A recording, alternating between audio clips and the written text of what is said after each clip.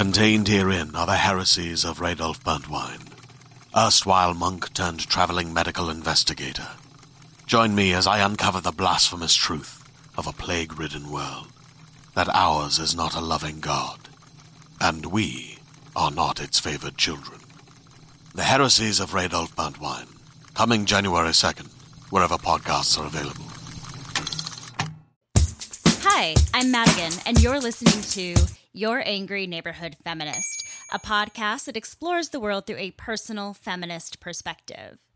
It is spooky season again, which means that I am once again focusing on some of the most notorious women throughout history.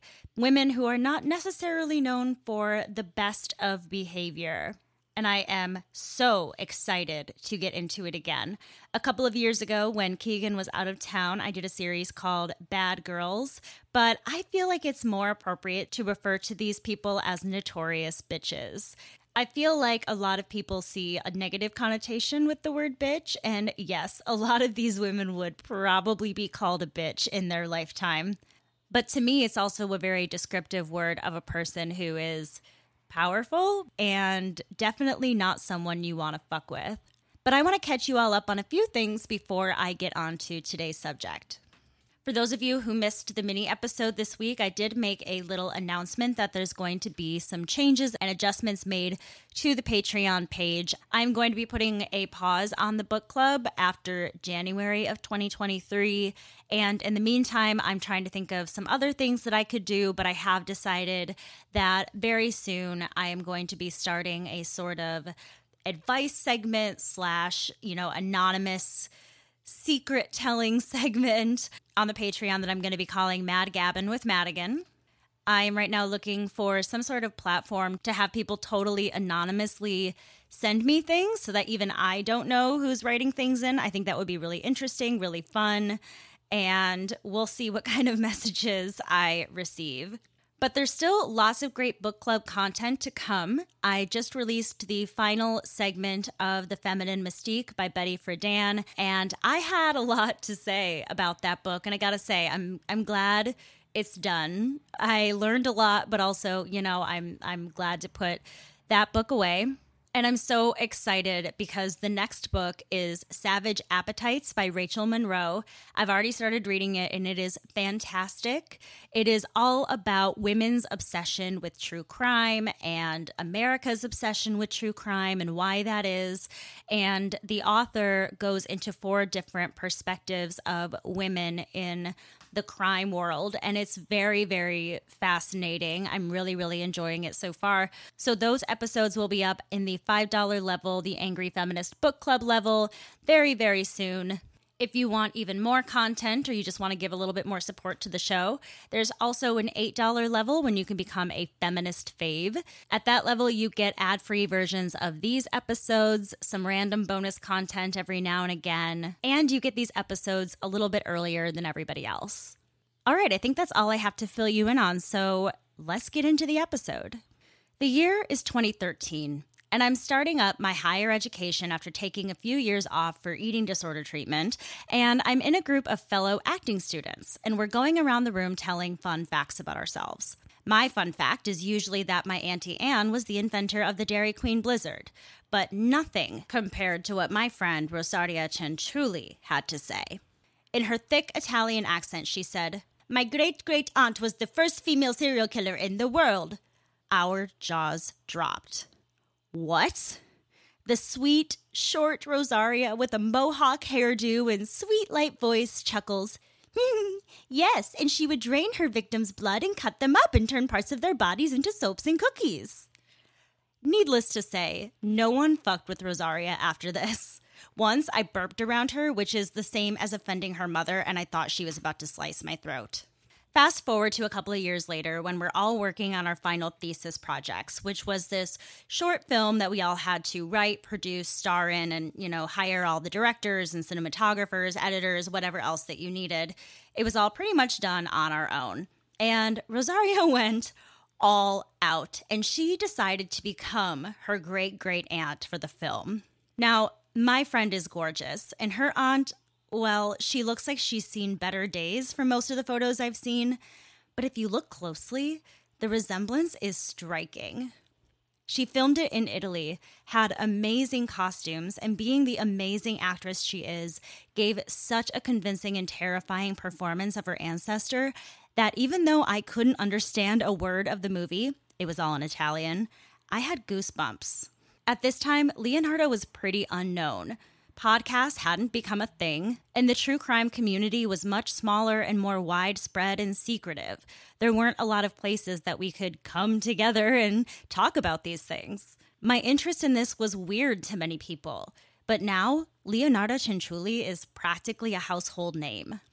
Now, I did my best to get a hold of Rosaria for an interview for this episode. I tried for the last 2 weeks, but like I said, she's a great actress. She is still working as an actress today in Italy, and with the time differences and with the rehearsal schedule that she has right now, unfortunately, we weren't able to make it work. But if I can get a hold of her eventually, I would really love to have her on the show. I also haven't really spoken with her much since like 2015 or 16, probably. She didn't stay in the United States for very long after we graduated from film school together and went back to Italy. So we haven't stayed in super tight communication, but we were really, really close in school. So the way that the school worked is that every couple semesters, they would mix up your classes, but you would stay with that same group of people for every single class that you did. So you had a lot of the same scene partners, and you really got to know your classmates well, because typically it was a fairly small group. Like probably the largest group would have been like 15 or 16 people, if I'm remembering correctly. And when I started school up again after having to take a little bit of a break, Rosaria was in every single one of my classes after that. And she was also one of the people that I worked with the most for scenes. And it's funny because both of us had really short hair. She had a little pixie cut mohawk, like I mentioned earlier. And I cut my hair into a pixie cut like a year after starting school up again. So both of us were constantly cast as lesbians. And I was trying to find a clip. I really thought I had this on my hard drive of this scene that she and I did together from a play called Julie Johnson. And in it, we are like two best friends that are both struggling in our marriages or relationships or whatever. And one night we end up sleeping together. And then the actual scene is the next day where she meets me in a park. So we're talking about our, sexy night together, but we're having to kind of speak in code and innuendo when we're not looking at each other. But oh my gosh, I had to say some of the raunchiest things in the world. I don't know why my teachers always gave me some of the most sexually explicit things to say, but it was a really challenging but amazing scene to work on. It was the last stage thing that I worked on in college, and she was such a great scene partner. We worked so hard on that, and she made me feel so comfortable and safe. And I just, Rosaria, if you listen to this episode, I just love you so much. You truly made my college film school experience just the best. You are so lovely. You are so talented. So now, even though the film and the trailer is in Italian, I do want to play you a little bit of it because I think it gives you the vibe, the tone, and you can hear Rosaria for yourself. I'm also going to add the link to the trailer in the show notes, and I'm going to have to ask her if she ever uploaded the full short film anywhere online because I would love to see it again. Sarebbe bello avere una famiglia con tanti bambini. Portano gioia in questa casa. Mi ricordi tanto tua mamma. Che senso? Me la ricordo proprio come te che era sempre cara con la sua famiglia e i suoi figli. Basically, what they just said was that Leonarda really wants to have children to bring into the home, to bring some joy into the house. And her friend who's sitting at the table with her while she is chopping some sort of sausage, it appears, tells her that she reminds her of her mother, which then sends this horrifying expression across Leonarda's face and asks, "What do you mean?" And the friend says, "Well, I always remember your mother as being such a wonderful, doting person." Tua mamma non ti ha maledetta. Basta.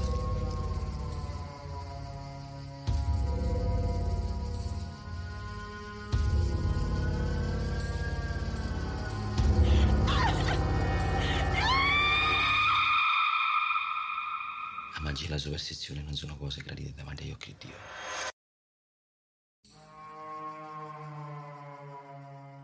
But with all that, let's talk about Rosaria's great-great-aunt, Leonarda Ciancuilli.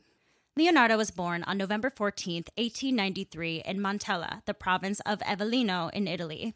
According to an article from the STSTW media website, Leonarda was the product of a rape, in which her mother was then forced to marry her rapist, and in return, she went on to despise her daughter.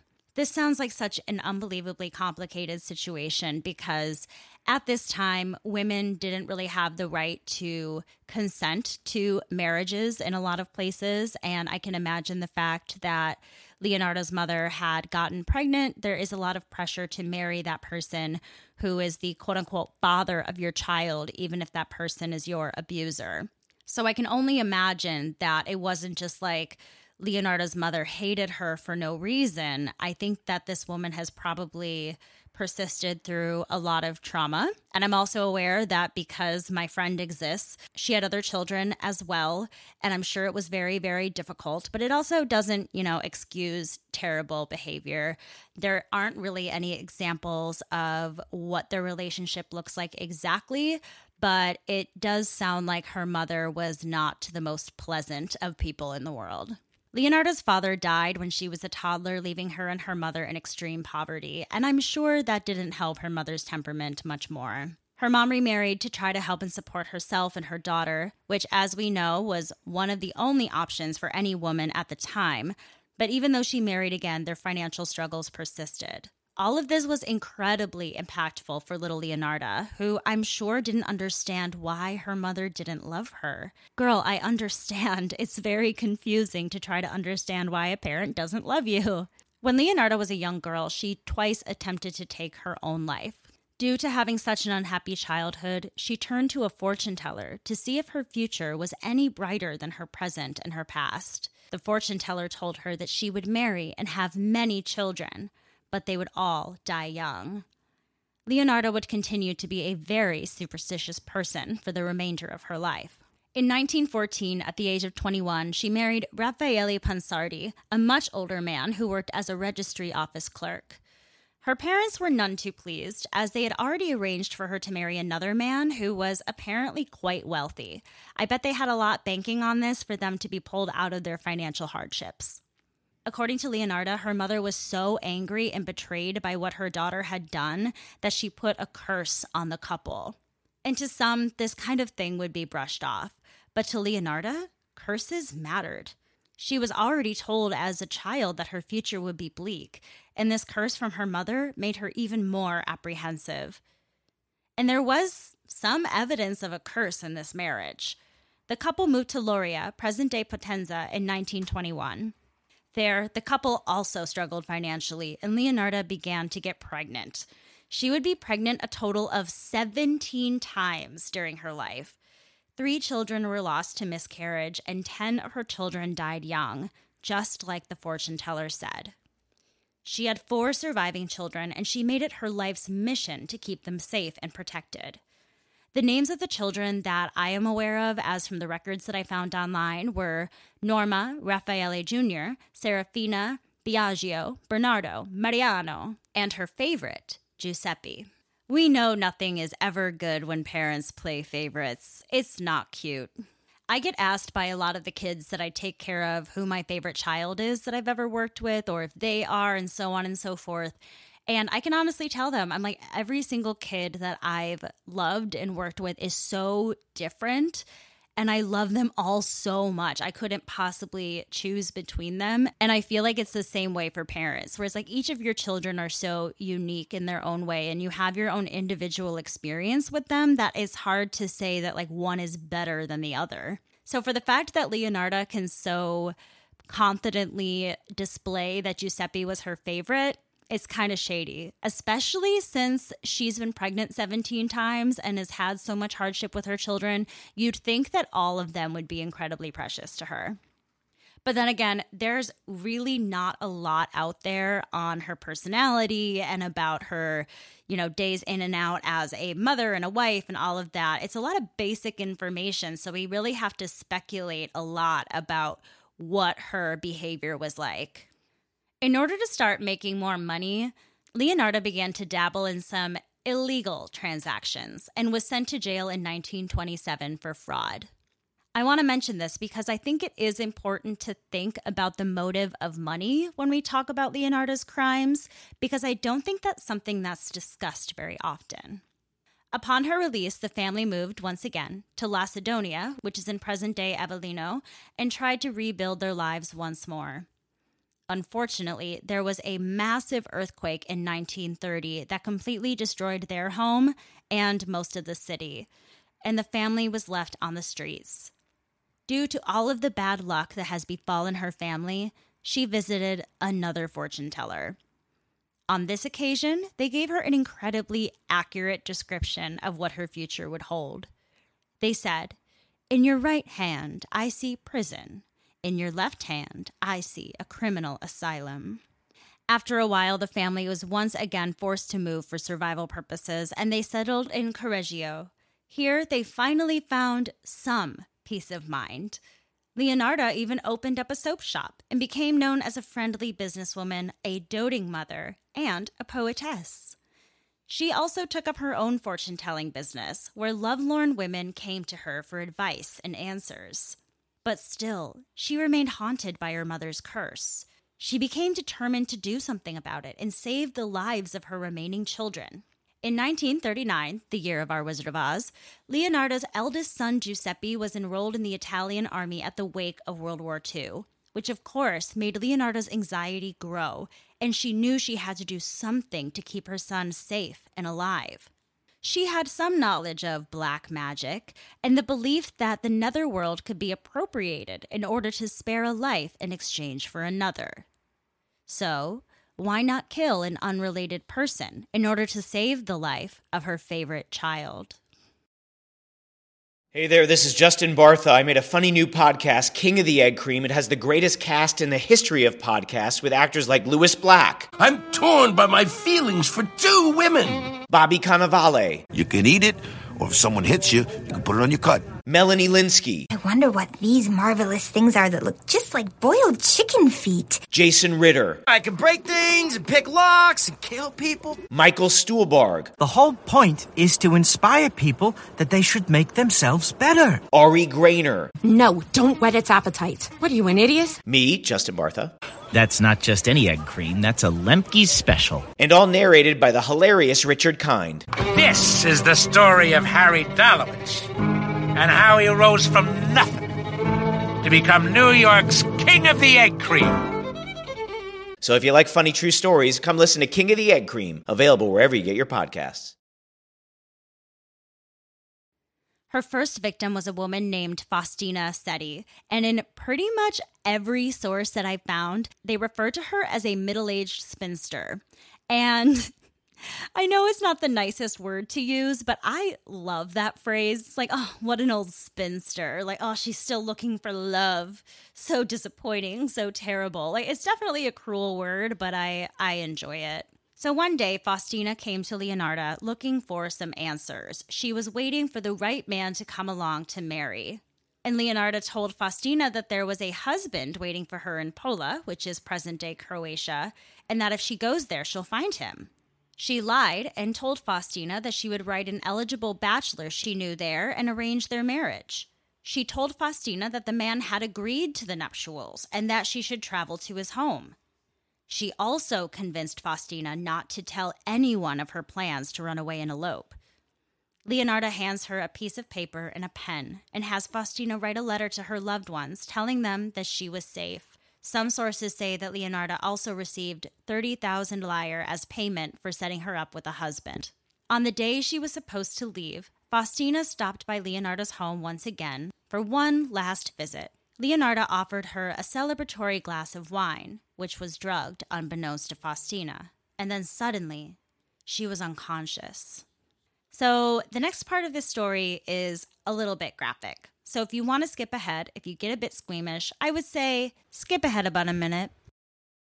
Then Leonarda took up an axe and began to cut the body into pieces, draining the blood of the victim along the way. The whole ordeal was a lot for one woman to carry out. She went into detail in court about how she went about her crimes. And I recorded myself reading this quote out loud, and it made me sick even saying it. So I'll just kind of explain little bits and pieces because it truly does add to the absolute depravity of this woman. She used parts of the bodies of the victims that she murdered and turned it into soap. And then with the coagulated blood, she dried it and added it to tea cakes, which she would then serve to her neighbors, people at her church, and even she and her son Giuseppe would enjoy these snacks. It is so fucking twisted.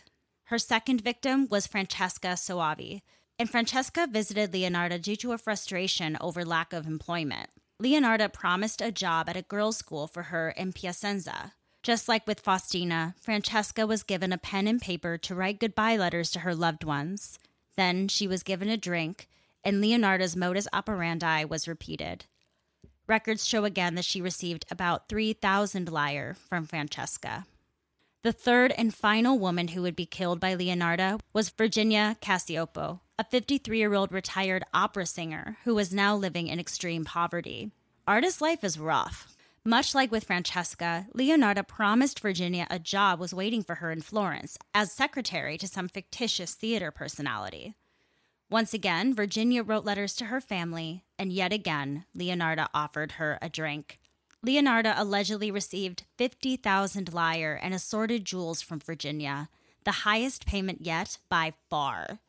Leonarda had some interesting details to share about the murder of Virginia as well during her trial. She talks about the sweetness of the soap that was made from her. It's so twisted. I don't understand anyone who can look at another human being or another animal, any living, breathing, moving thing, and to completely destroy it in so many ways, because it's bad enough to kill someone. It's bad enough to end their lives. But to be playing with their corpses and making things out of them and having these little like DIY projects, it's absolutely disgusting. I don't know if part of that was her twisted mind and the superstition, like maybe if I make it into something else, it will better keep my son protected. I don't know if this person is just so unbelievably psychologically damaged that all of this just makes total sense to her, because it is unthinkable when I actually think of this happening in real life. Because I don't know about all of you, but there's a lot of times that I hear these stories and it is so hard to imagine this actual person doing something like that. The evil that is in this world is immeasurable. But thankfully, this would be Leonarda's final victim, because what she wasn't aware of was that Virginia's sister-in-law, Albertina, who some sources describe as nosy, had actually seen Virginia at Leonarda's house and quickly became concerned and suspicious when she hadn't been seen in a while. So Albertina reported the matter to the police. It didn't take long for Leonarda to be arrested. Initially, when being interrogated, she refused to admit to any of her crimes. After a variety of tactics, the investigators began to verbalize to her that they suspected her eldest son, her favorite child, Giuseppe Pensardi, as the true culprit, and even arrested him as an accomplice. At the mention of her son, she realized that in order to protect him, she had to confess to what she had done, and provided the authorities with very detailed accounts. Leonarda was tried for murder in Reggio Emilia in 1946. One of the most memorable moments in the trial was when she corrected the prosecutor on some of the details he had wrong in his statement. An article from the Times says, "At her trial, poetess Leonarda gripped the witness stand rail with oddly delicate hands and calmly set the prosecutor right on certain details. Her deep-set dark eyes gleamed with a wild inner pride as she concluded, 'I gave the copper ladle, which I used to skim the fat off the kettles, to my country, which was so badly in need of metal during the last days of the war.' Thank you for your patriotism, Leonarda Ciancuilli." Another shocking moment that I vividly remember Rosaria describing to us was when, to prove that she was able to commit these crimes all by herself without the help of her son Giuseppe, she demonstrated to the court that she could carry something as heavy as a dead body in order to dismember it. Reporters say there was a hint of pride in the way she recounted her crimes. She was then found guilty and sentenced to 30 years in prison and 3 years in a criminal asylum, just as the fortune teller from her teens had suggested. What's unbelievable is that all of these heinous crimes occurred within the span of less than a year, and she was arrested very, very quickly. And maybe that's why this story wasn't super well known. Or maybe it's the fact that it's an Italian true crime story, and so much of the time us Americans are so focused on what's happening here, unless it's Jack the Ripper, of course. But what she did was so horrific, and the story is so sensational. It's amazing to me that the only one who has made a movie about Leonarda is my friend. She died of cerebral apoplexy in the women's asylum in Pozzuoli on October 15th, 1970. Her body was returned to her family for burial, but her murder weapons, including the pot that her victims were boiled in, were donated to the Criminology Museum in Rome, where they can still be seen today.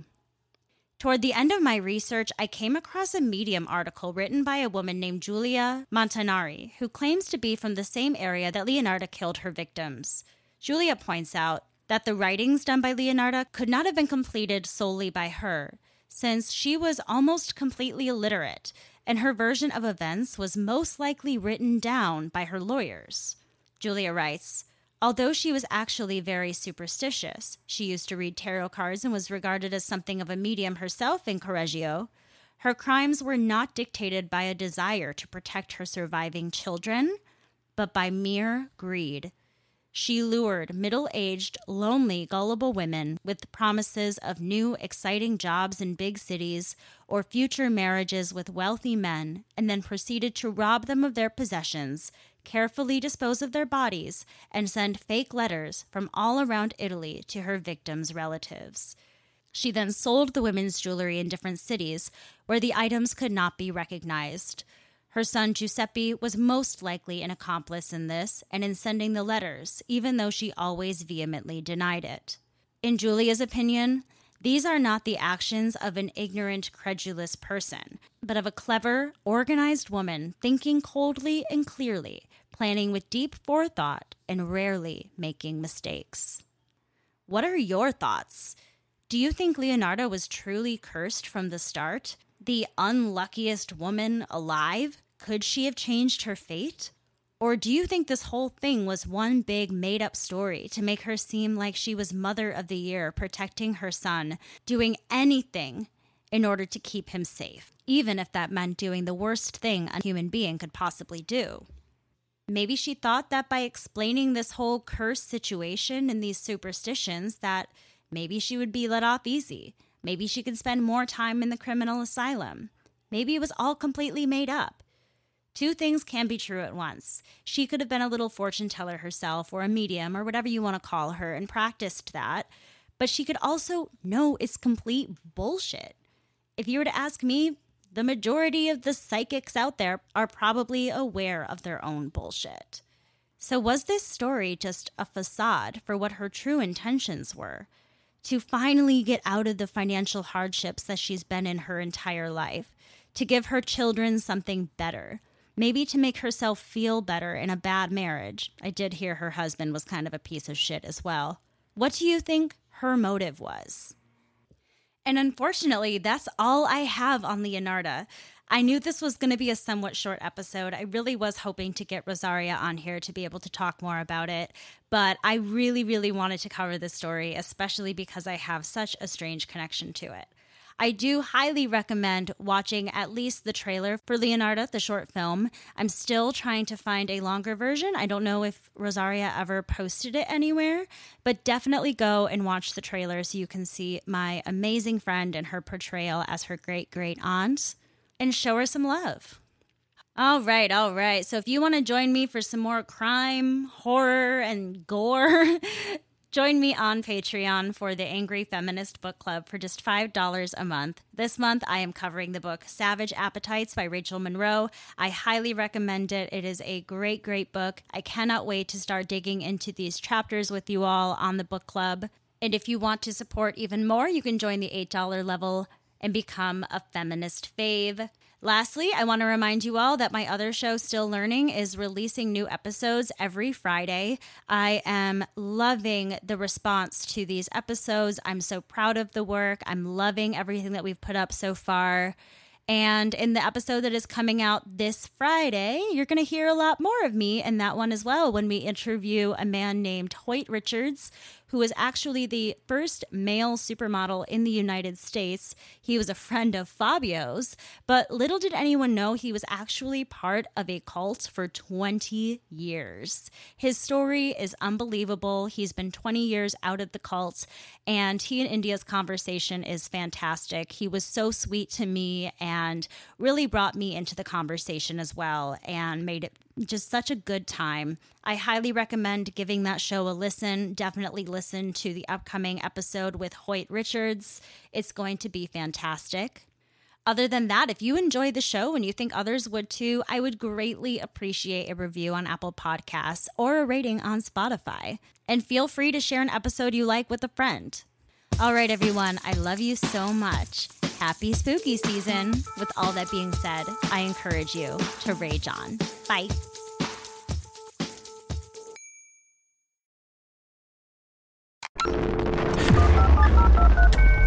Welcome.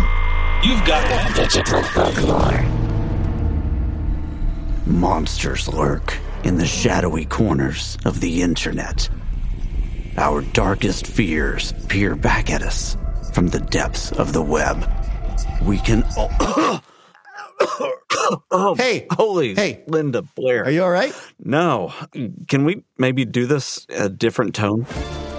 Hey there, I'm Perry Carpenter. And I'm Mason Amadeus. On our podcast, Digital Folklore, we explore monsters, memes, and everything in between. Looking at our digital expressions through the lens of folklore, we break down the stories and communities we create online. And we try to make it a lot of fun. The show is presented in an audio drama style with a narrative and soundscape that's designed to draw you in. We weave insightful research and expert interviews with humor and storytelling. Come check it out. Search Digital Folklore wherever you get your podcasts.